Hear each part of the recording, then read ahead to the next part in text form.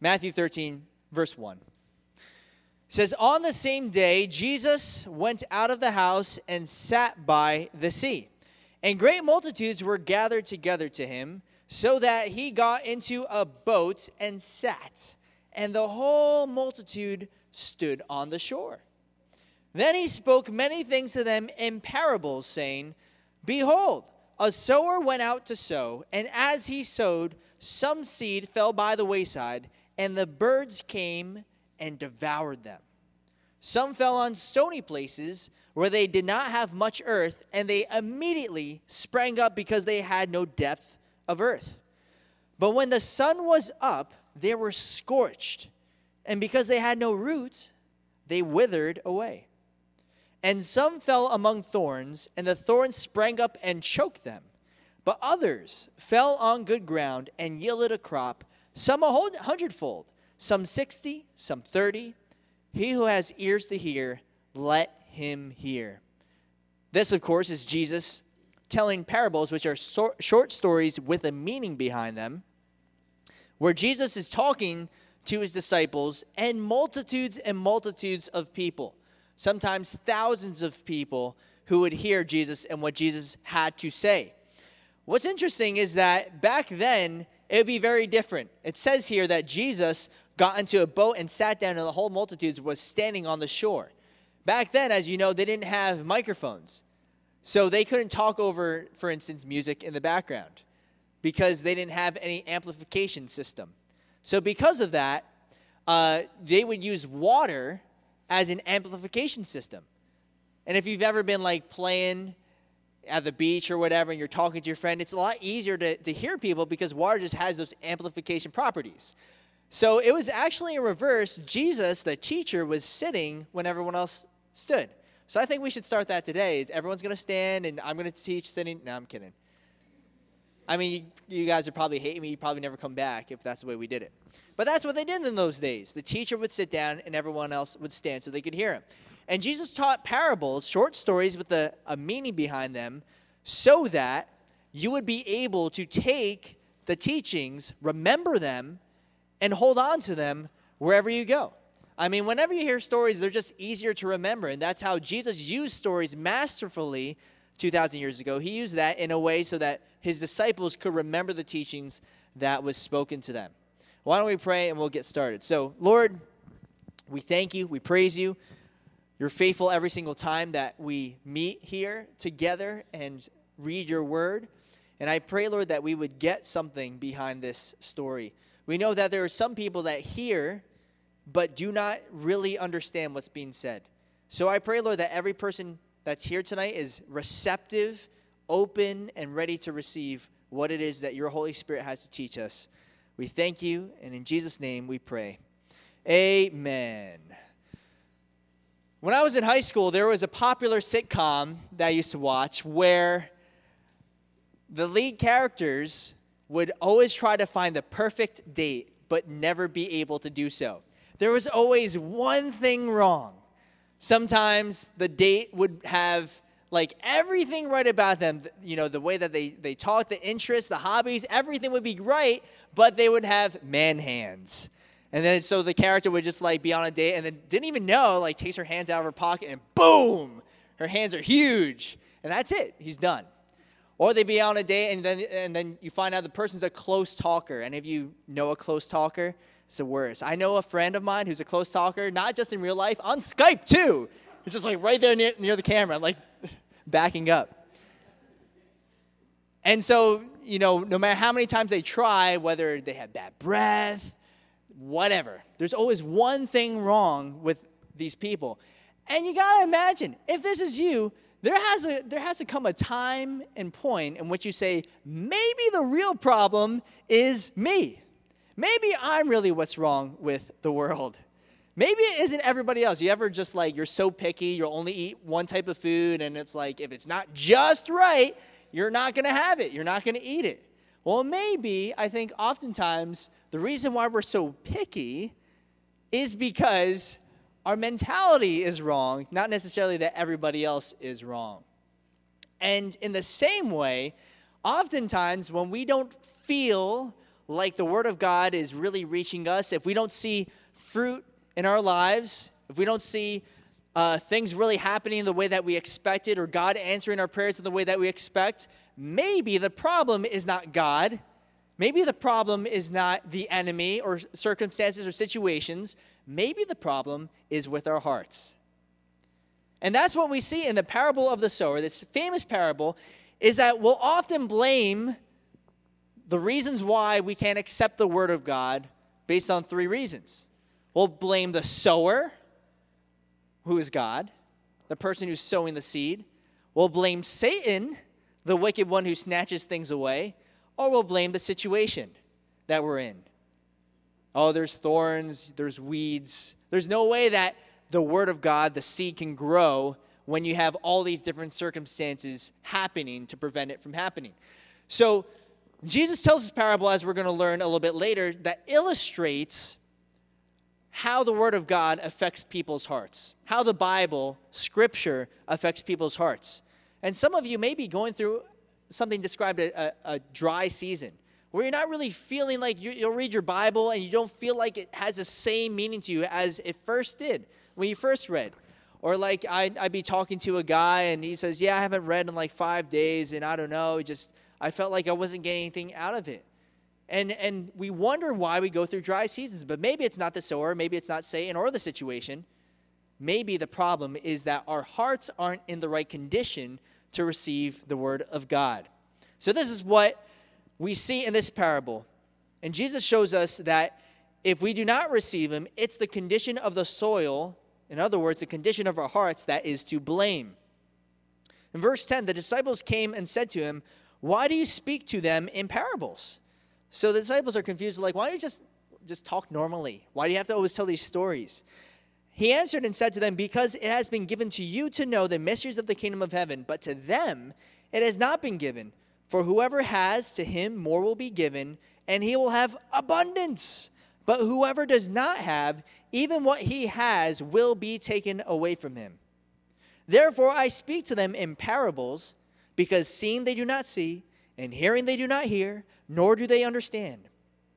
Does that describe you? Are you a person who hears? You sit in the Bible studies, you hear what I'm saying, but you're not really listening. You see me, but you're not really even looking at me. You're like thinking of something else at this moment. And it says in verse 14, and in them the prophecy of Isaiah is fulfilled, which says, hearing you will hear and shall not understand, and seeing you will see and not perceive. For the hearts of this people have grown dull. Their ears are hard of hearing, and their eyes they have closed. Lest they should see with their eyes and hear with their ears, lest they should understand with their hearts and turn so that I should heal them. But blessed are your eyes, for they see, and your ears, for they hear. For assuredly I say to you that many prophets and righteous men desired to see what you see and did not see it, and to hear what you hear and did not hear it. So the disciples ask him, why all these parables? Why are you talking? Why don't you just talk in a normal way? Well, there's a band that I really liked, especially when I was in my teenage years, and they would have these obscure lyrics that would bother me, such as, palms are fitted black and finely tuned to stomachs that swallowed whole that bayou. And I was like, what does that mean? That sounds so intelligent.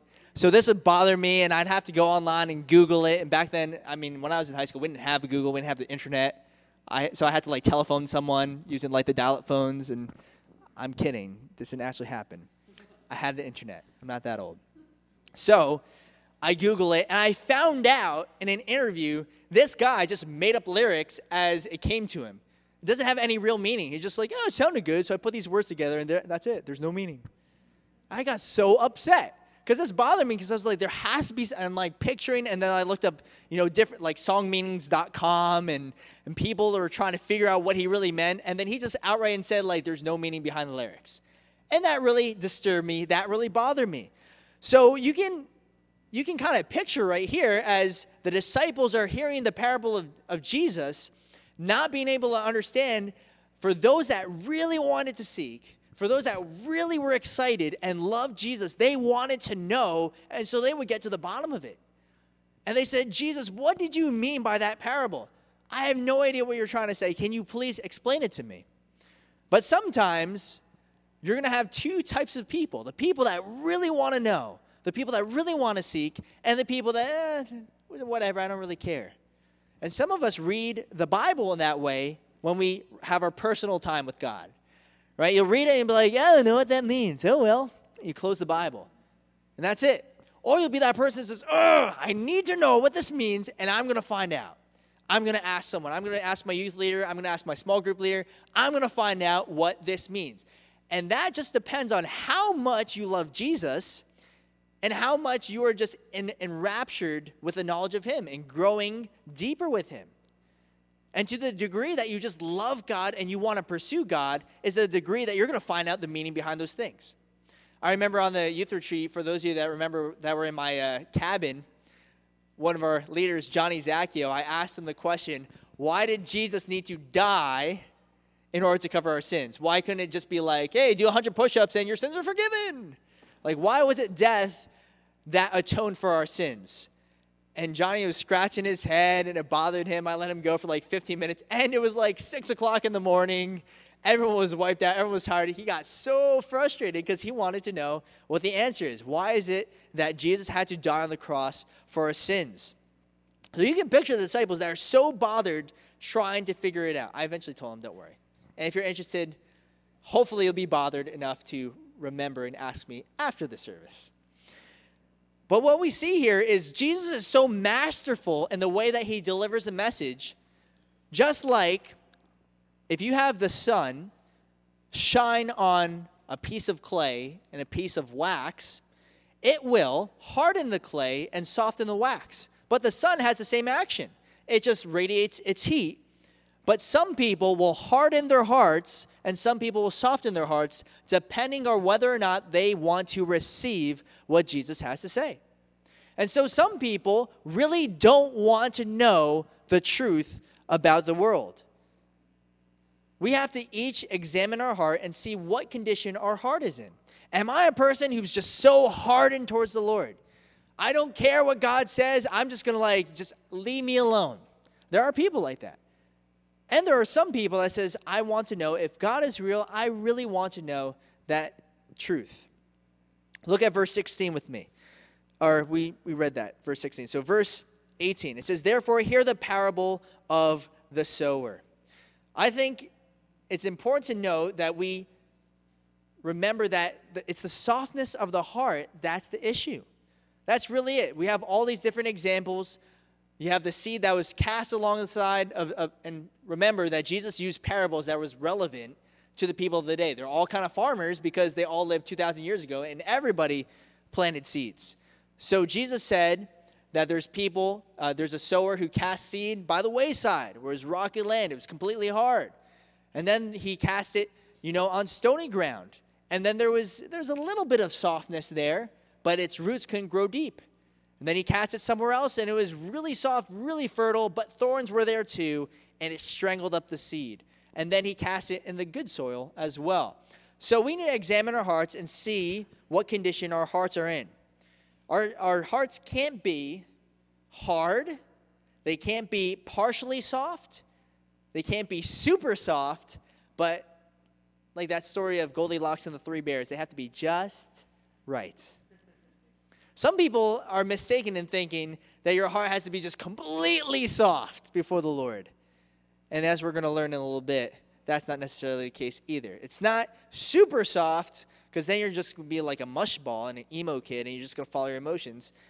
But you need to have a heart that is right for the word to grow. So first of all, let's look at verse 19. First example. When anyone hears the word of the kingdom and does not understand it, then the wicked one comes and snatches away what was sown in his heart.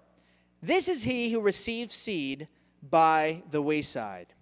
So the first example is a person with a hard heart. A person who's completely hardened, so much so that it doesn't get in the soil at all. And the wicked one, who we know is Satan, comes and snatches that seed away.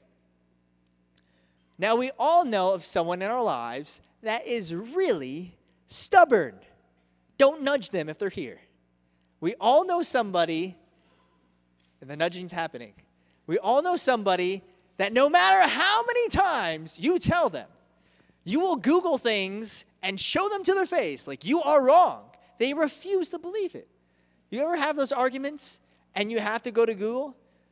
Back in my day, when we didn't have internet, we couldn't have Google. So I'd have to ask someone who oh my gosh. Okay, so I remember when I was starting off as a junior high leader, me and my really good friend had an argument as to what Screamo music was. I said Screamo music always has screaming, and he tried to tell me that Screamo music doesn't need screaming. And we argued all day about this. And because we didn't have cha-cha or whatever, we couldn't find out what it was until we got to Ignite, and Andy was there, and Andy was like, what are you guys arguing about? I was like, he thinks Screamo music doesn't have screaming, and we're just, we're red-faced, and he's just like, I don't care what it's about, but you need to stop. You're about to minister. And so we can get in arguments over dumb things. I remember when we were in England, and there was a guy that we were evangelizing to, and all you guys that were there was kind of intimidated because this one kid was just kind of making fun of Christians and trying to shut everyone down, and he thought he was all that. So then I was going to talk to him, and no matter how many things I said, he just wouldn't receive it at all. And then you can tell sometimes you're talking to someone about Jesus, and they just do not want to hear it. There was a point in the conversation where I was like, I don't even think you believe what you just said. I think you're just making this up on the spot as you go along. So we need to be able to discern the types of people that are just don't want to know. So how do our hearts get hard? How do we come to a place in which the word of God doesn't even penetrate at all? How do you become a person like that that's just so stubborn, does not want to hear it? Well, that happens when we close ourselves off to the word of God. Hardening of the heart happens by choice first, before anything else. Before we blame it on an outside circumstance and say, well, the reason why I don't believe in God is because of what this person did to me and what that person said and whatever, we need to realize that it's first and foremost our choice if we want to harden our heart before God and we don't want to receive his love. In 2 Chronicles chapter 18, there's an account of this king of Israel and the king of Judah, Ahab and Jehoshaphat. That's a great name to name a kid, Jehoshaphat. And Ahab and Jehoshaphat wanted to fight off this army, and they were going to combine forces. And they said, well, before we go, we should ask our seers and our prophets if it's a good idea. That's what they did back in those days. Everyone was superstitious, whether you believed in God or not. They thought it was a great idea to do that. But they didn't ask of God. They asked of their pagan prophets. And they had about 400 of them. So they asked him, should we go to the battle? And of course, if you have 400 pagan prophets that you hire, what are they going to tell you? They're going to tell you whatever you want to hear. So these 400 people that are hired are just like, yeah, it's going to be great. Just go. Yeah, you're really strong. Yeah.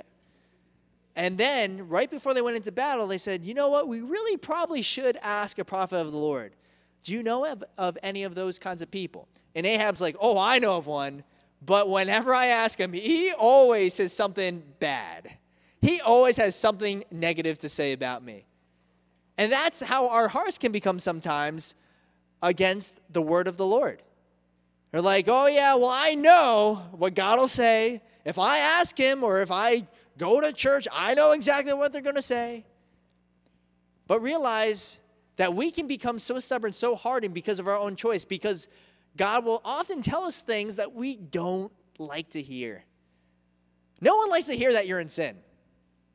The gospel, the good news of Jesus, is offensive to people. It tells people that they are dirty, rotten sinners. And not just some people, everybody. The Bible says that all have fallen short of the glory of God. We have all sinned. The Bible actually says there is none good, not even one. So try that next time that you're evangelizing, you're sharing the gospel with someone. Go up to them and say, hey, I want you to know you're actually a really bad person. And well, actually don't do that. You might get smacked in the face. But when we often close ourselves to the word of God because it tells us what we don't want to hear. Romans chapter 1 verse 25 talks about people that exchange the truth of God for the lie. And some people, quite honestly, would like to be lied to rather than told the truth because the lie sounds better, it feels better, and they like to carry on even if it's in ignorance. People like to hear things like, you are awesome, you're great, you're the best, you are the star, you are special. Everyone wants to be told that. I remember watching a commencement ceremony for a graduation in which the commencement speaker said, so, I'm supposed to encourage you right now, but I need to tell you something. You are not special. None of you are. I thought that was great. Because he talked about if everyone is special, then no one in particular is special. Which we can talk about on a different night, I guess. Thank you, Alex. The point is, a lot of us want to hear that we are something great, we are something awesome, and we all like to hear compliments, don't we? When someone else is complimented, we want to make sure that we're complimented too. It's like, oh, I love your hair. I'm like, all right, yeah, I did my hair too today. It's like, when are you going to compliment my hair? We're waiting. Everybody wants to be complimented. Everyone wants to be worshipped, even at the expense of God sometimes. Isn't that exactly what Gehazi did, who was the helper of Elisha the prophet? Elisha the prophet goes and heals Naaman after Naaman, who's like this big hotshot governor dude, who is the commander of this army, who thinks he's all that and all powerful. And then he goes up to Elisha because he has leprosy. He has an incurable disease. Elijah heals him, not because Naaman was awesome and not because Naaman had a lot of money, but because God's awesome. And so Naaman washes himself. He goes free, does not even have to pay anything or do anything. He just washes in the Jordan River, and his leprosy is cured. And Gehazi's like, so we're going to get paid too? And Elisha tells him, no, you are not to receive anything because that ruins the image of the gospel, of the good news of Jesus, which is you do not have to work to obtain salvation. It's a free gift of God so that you can't brag about it. So because of that, Gehazi's like, well, I'm sure he's mistaken. He chases down Naaman and says, hey, my master Elijah, he was just kidding. I mean, come on. We have some people. We have some guests. We have to take care of them. So why don't you just give me some money, so I can go back to these people and take care of them. And Naaman's like, oh, yeah, I'm so grateful. Thank you so much for curing me. Here you go, and gave him some money and some clothing. And Gehazi obtained that leprosy, and he caught that leprosy from Naaman because he did not honor the Lord and taking that for himself.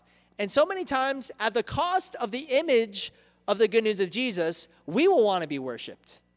And that's why so many people harden their hearts, because they want to be the center of attention. They don't want to be a person that humbles themselves and admits that only God is to be worshipped. There's none good, no, not one. Now, God is so patient with us. The Bible says that he's so patient, he's not willing that any should die, but that all would come to repentance. And in fact, in Psalm 81, God says, I am the Lord your God who brought you out of the land of Egypt. Open your mouth wide and I will fill it. Just open your mouth. You're hungry? Open your mouth. I will fill it. But he says, my people would not heed my voice and Israel would have none of me. So I gave them over to their own stubborn heart to walk in their own counsels. Oh, that my people would listen to me, that Israel would walk in my ways. We are so stubborn, aren't we? We are just so stubborn. God wants to bless you. He wants to prosper you. He wants to give you so many things, but we often are like, oh, I got it. I'm going to do things my own way. I'm going to walk in disobedience. I'm not going to follow. I'm not going to read my Bible. I'm not going to do any of these things. Now, some of you may feel like you're not hardened to the Word of God. Like, oh, no, I'm a softie. I'm pretty good at that. But are you sure that you're not hardening yourself to certain portions of God's Word? The Bible is not like a buffet. And some people treat it like that, where you go to the buffet and choose a little bit of that, a little bit of this. You're like, yeah, I like that. Judge not, lest you be judged. That's a great verse. Yeah, I'll take that verse. Or you'll be like, love your neighbor. Yeah, that's a great verse. But love your enemies? Oh, no. No. I don't eat any of that. Potato salad, we'll just keep that to the side. Thank you very much. I hate potato salad more than life. I do. I've never had it, but it looks gross. I'll never eat it. Some of us pick and choose the verses that we want to obey, but that isn't right, and we're doing it to our own detriment. Now, it's hard to self-diagnose the hardness of our heart, and that's why the Bible tells us that we need others to help us. Even like, I'm not that hardened to the Lord. Well, have you listened to the advice of others? Have you listened to godly counsel lately? Some people will rationalize the most crazy things. You will hear people say, yeah, it's okay for me to divorce my wife because God understands that I'm unhappy. Like, no, that makes no sense. Like, no, listen, God spoke to me. I know. I'm supposed to be happy. And that's why you need godly counsel. Hebrews 3, verse 12 through 13 says, beware, brethren, lest there be in any of you an evil heart of unbelief in departing from the living God.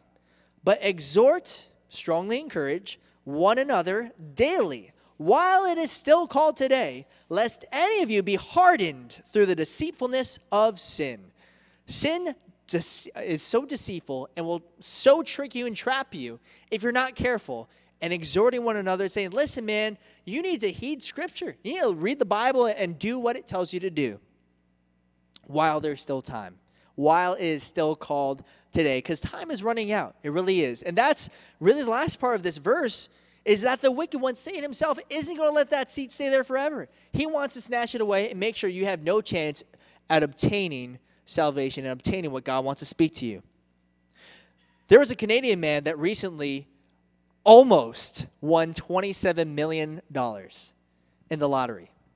He had a lottery ticket, and you had to buy all of your tickets by 9 p.m., and he bought it at 9 p.m. and 7 seconds. He missed the deadline for his lottery ticket by 7 seconds. And so he appealed, and he tried to sue and saying like, oh, it was a system that was messed up, and the cashier wasn't doing it fast enough, and I should get my $27 million. But the court ruled saying, no, you're not getting $27 million. We gave it to somebody else. In the same way, some of us might be like, $27 million, I won. I have the winning ticket. I have salvation. I have eternal life. I have everything I need. But you need to, while it's still called today, redeem that ticket. Some of you might say, oh yeah, I know it's true, but I'm going to wait till tomorrow. I'll accept Jesus when I'm like 85. I'm like 87. After I lived a long life of doing things my own way. But listen, you don't have a guarantee that you're going to live tomorrow. You don't have a guarantee that you're going to respond in the same way tomorrow. If you feel and if you know that this is right, act upon what you know while it's still called today, because you never know if the evil one's going to come and snatch that seed up. Verse 20. Secondly, we have a partially soft heart. But he who received the seed on stony places, this is he who hears the word and immediately receives it with joy. Yet he has no root in himself, but endures only for a while. For when tribulation or persecution arises because of the word, immediately he stumbles. So here we see someone who seems on the outset like this is good. He receives the word and he does it with joy. So what's the problem? This seems like the person we want to be. Yeah, this person's immediately receiving and immediately joyful. Sounds great. And a Bible study. Let's go home. But the problem is that here the heart is still pretty hard. It's only partially soft. It's stony ground. And because of that, it never let the word of God sink deep enough into the heart, enough to develop roots. In other words, they received it, but they did not understand it. The Bible here never says anything about, in this example, that they understood what was being said. They only received it. Oh yeah, great, this is awesome, cool, I'm running, I'm accepting Jesus, and I'm going, I'm excited. But because they didn't have deep roots, as a result, they fall away. The commentator R.T. France says, falls away is literally tripped up. It is not a gradual loss of interest, but a collapse under pressure. Christianity can't just be a useful belief that you have. It has to permeate through every aspect of your life. You have to let the Word of God grow deep roots in your life and affect every practical way that you live. What is the Bible if we don't actually practice the things that we learn from the Bible? If we're just hearing but we're not doing it, what use is that to us? If we say verses like when we went through our Society Free of Anxiety series, and we learned, be anxious for nothing, but in everything with prayer and supplication, make a request made known to God, and the peace of God which surpasses all understanding will guard your hearts and minds through Christ Jesus. If we hear that, but we don't actually practice that peace, then what good is it to us? I had a friend, I've mentioned this before, but one of my close friends in high school, he was dating this girl, and, we would visit her at work when she worked at the mall, and we'd go visit her and whatever, and then she had a brain aneurysm one day, and she died. And this friend of mine, I'd shared Jesus with him, I talked to him about Jesus, but because he never had any deep roots, he fell off. He didn't know how to deal with suffering in light of everything that was told him, unfortunately. And I blame myself a lot for not following up with him enough. I prayed with him, talked to him. But realize this isn't just a nifty saying. This isn't just, mantras and just kind of like good advice. This is stuff that will get you through the trenches of life. I've known so many people that have lost someone. I know so many people that have had family members with cancer or have had cancer themselves.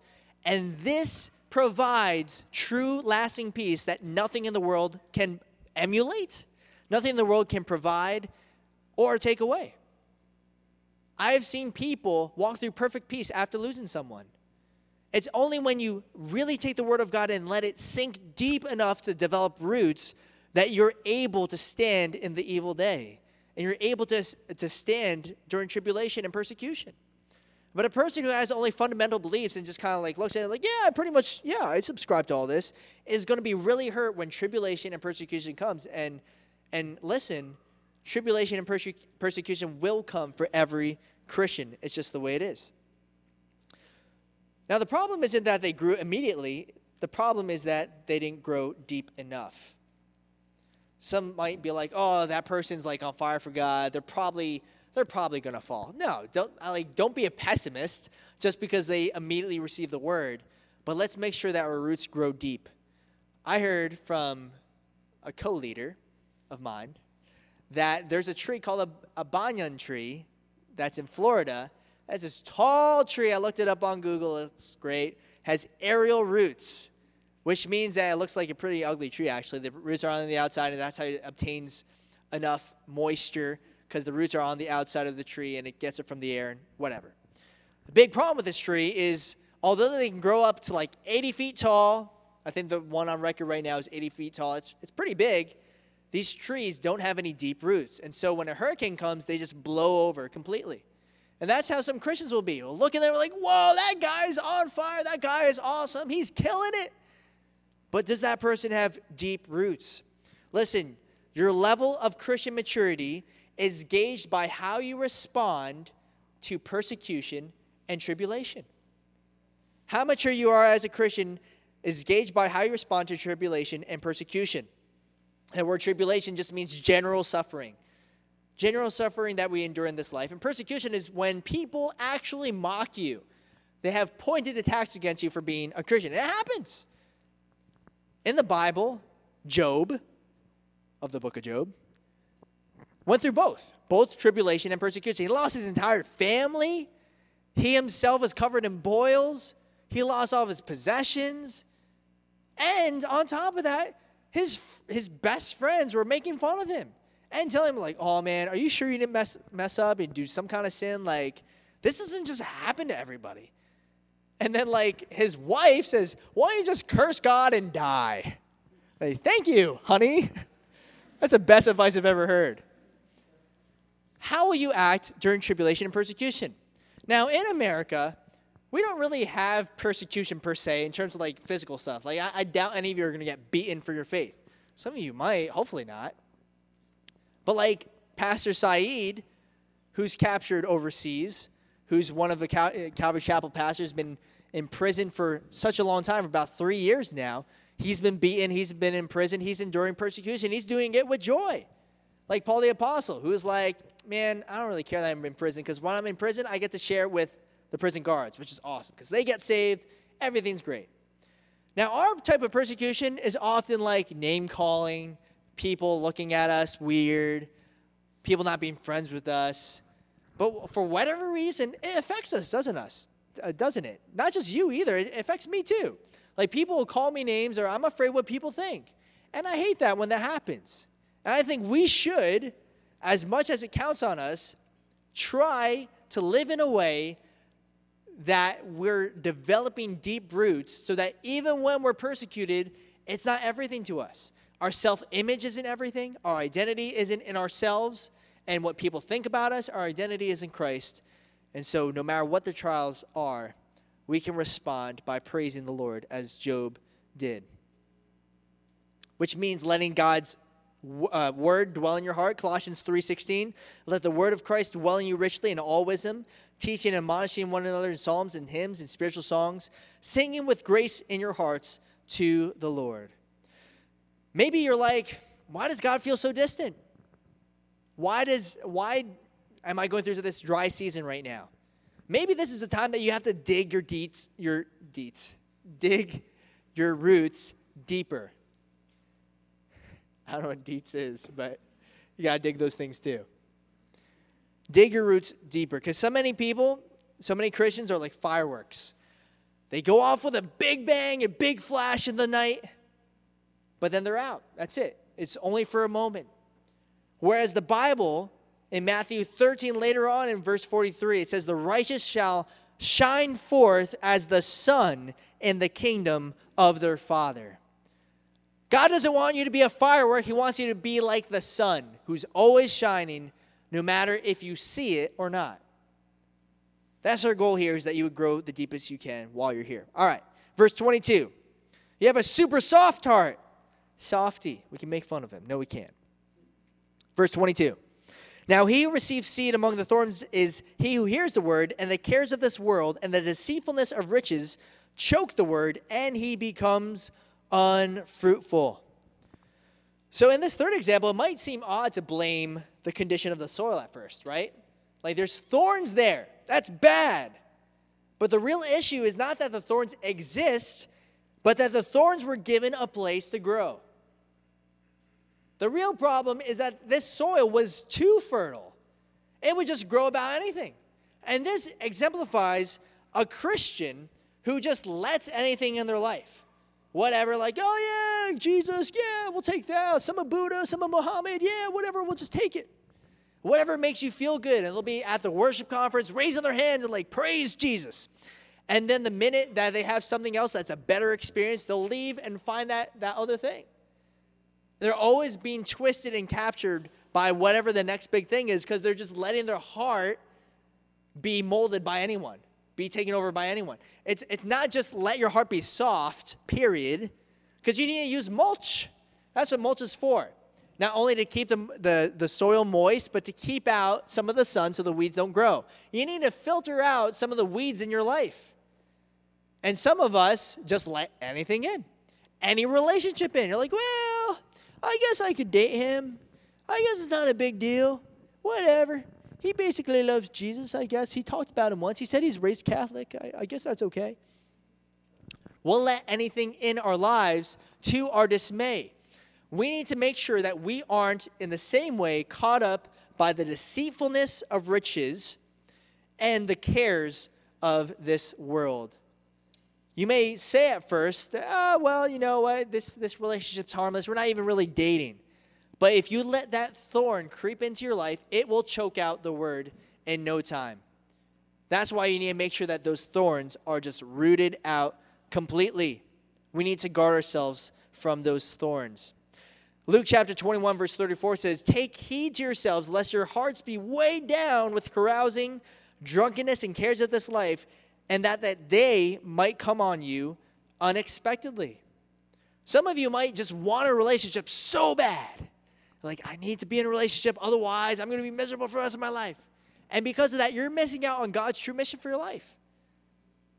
Because you're looking for that career and you're working towards that one thing, or you're trying to get into that one school, or whatever it is that you're like thinking about the most, whatever you daydream about in a day, and you're just like, you're consumed by that thing. We'll miss out on God's blessings and what God wants to do through our lives because we're so obsessing over something that's so trivial and so unimportant. You need to take the time to take those weeds out and take those thorns out so that they don't choke out that seed. I love what I Googled. I talked about Google a lot today. As I was looking up all these things on farming and soil, I was reading about thorn bushes and how to get it out. Now, check this out, because I went to howtogetriofit.com, and I looked up how to get rid of thorns. And listen to what it says and see that it doesn't parallel the Christian life. Ready? Thorn bushes are extremely persistent. Therefore, the only way to defeat them is to be even more persistent than they are. Once you have started working on eliminating the thorn bushes, keep at it until the bushes are completely gone. Otherwise, you risk losing everything you may have already accomplished. Isn't that awesome? But it's true. You can't even have one little thorn bush. You can't have even one little stem. You need to make sure the whole thing is uprooted. Otherwise, it's going to come back with a vengeance and take all of your garden. So not just super soft soil. You need to guard your heart, guard your ground, and make sure that you're only laying the word in.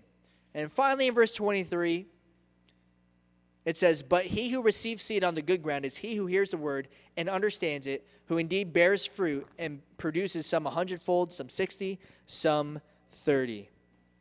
Listen, what I love about this is you don't have to have Miracle-Gro soil.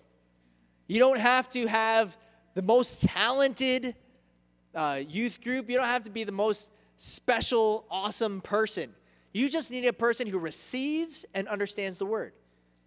Jesus said, if you abide in me, if you live in me, you will bear much fruit. If you remain attached to the vine, you're naturally just going to bear fruit. Just like a branch isn't like thinking about like, I should probably bear fruit right about now. It's just going to happen. In the same way, if you're just faithful, like you don't know what to do with your life. Like, I don't know what God's calling me to be. I don't even know what I'm supposed to do tomorrow. That's okay. Take up your Bible and just start reading. Because as you read it and you understand it, you ask questions, you're going to, in time, bear much fruit. It's just the way it is. You got to be patient with the process. I've been making it a point of mine to pray more and more every single day. And the more that I do that, the more I'm like, oh, I don't know. Like, I've been tired when I'm doing it. Sometimes I feel like, did I even make sense when I prayed? But I need to be patient because as I pray and I set aside that time, I know that God's going to be faithful to hear me. So in closing, ask yourself this. What is the condition of my heart tonight?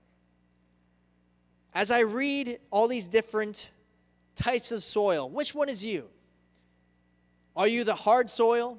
Are you the partially soft soil? Are you the soil that is super soft? Or are you the soil that's just right? The soil that's ready to receive the word of God. Isaiah chapter 6, verse 8, God says, whom shall I send and who will go for us? God's looking for good soil so that he can plant his word and that you could bear fruit, that you could be a person ready to be used of God for all these kinds of different things. Like so many people are like, man, it'd be great if I was up there singing worship. It'd be great if I was out there doing all these crazy stuff. Just be a person who's willing to read the word every single day and you're going to bear fruit. Just be a person who says, here I am, Lord, send me. And God's going to use you. It's going to happen. Hosea chapter 10, verse 12 says, sow for yourselves righteousness, reap in mercy, break up your fallow ground, for it's time to seek the Lord till he comes and rains righteousness on you. When we have our invite night in a couple weeks, I'm hoping and I'm praying that each and every one of you will think about people that have good soil, people that are just waiting for the word to enter their lives so that their lives can be changed too, and they could enter into that loving relationship with Jesus Christ and the fellowship of other believers in the church. Let's pray.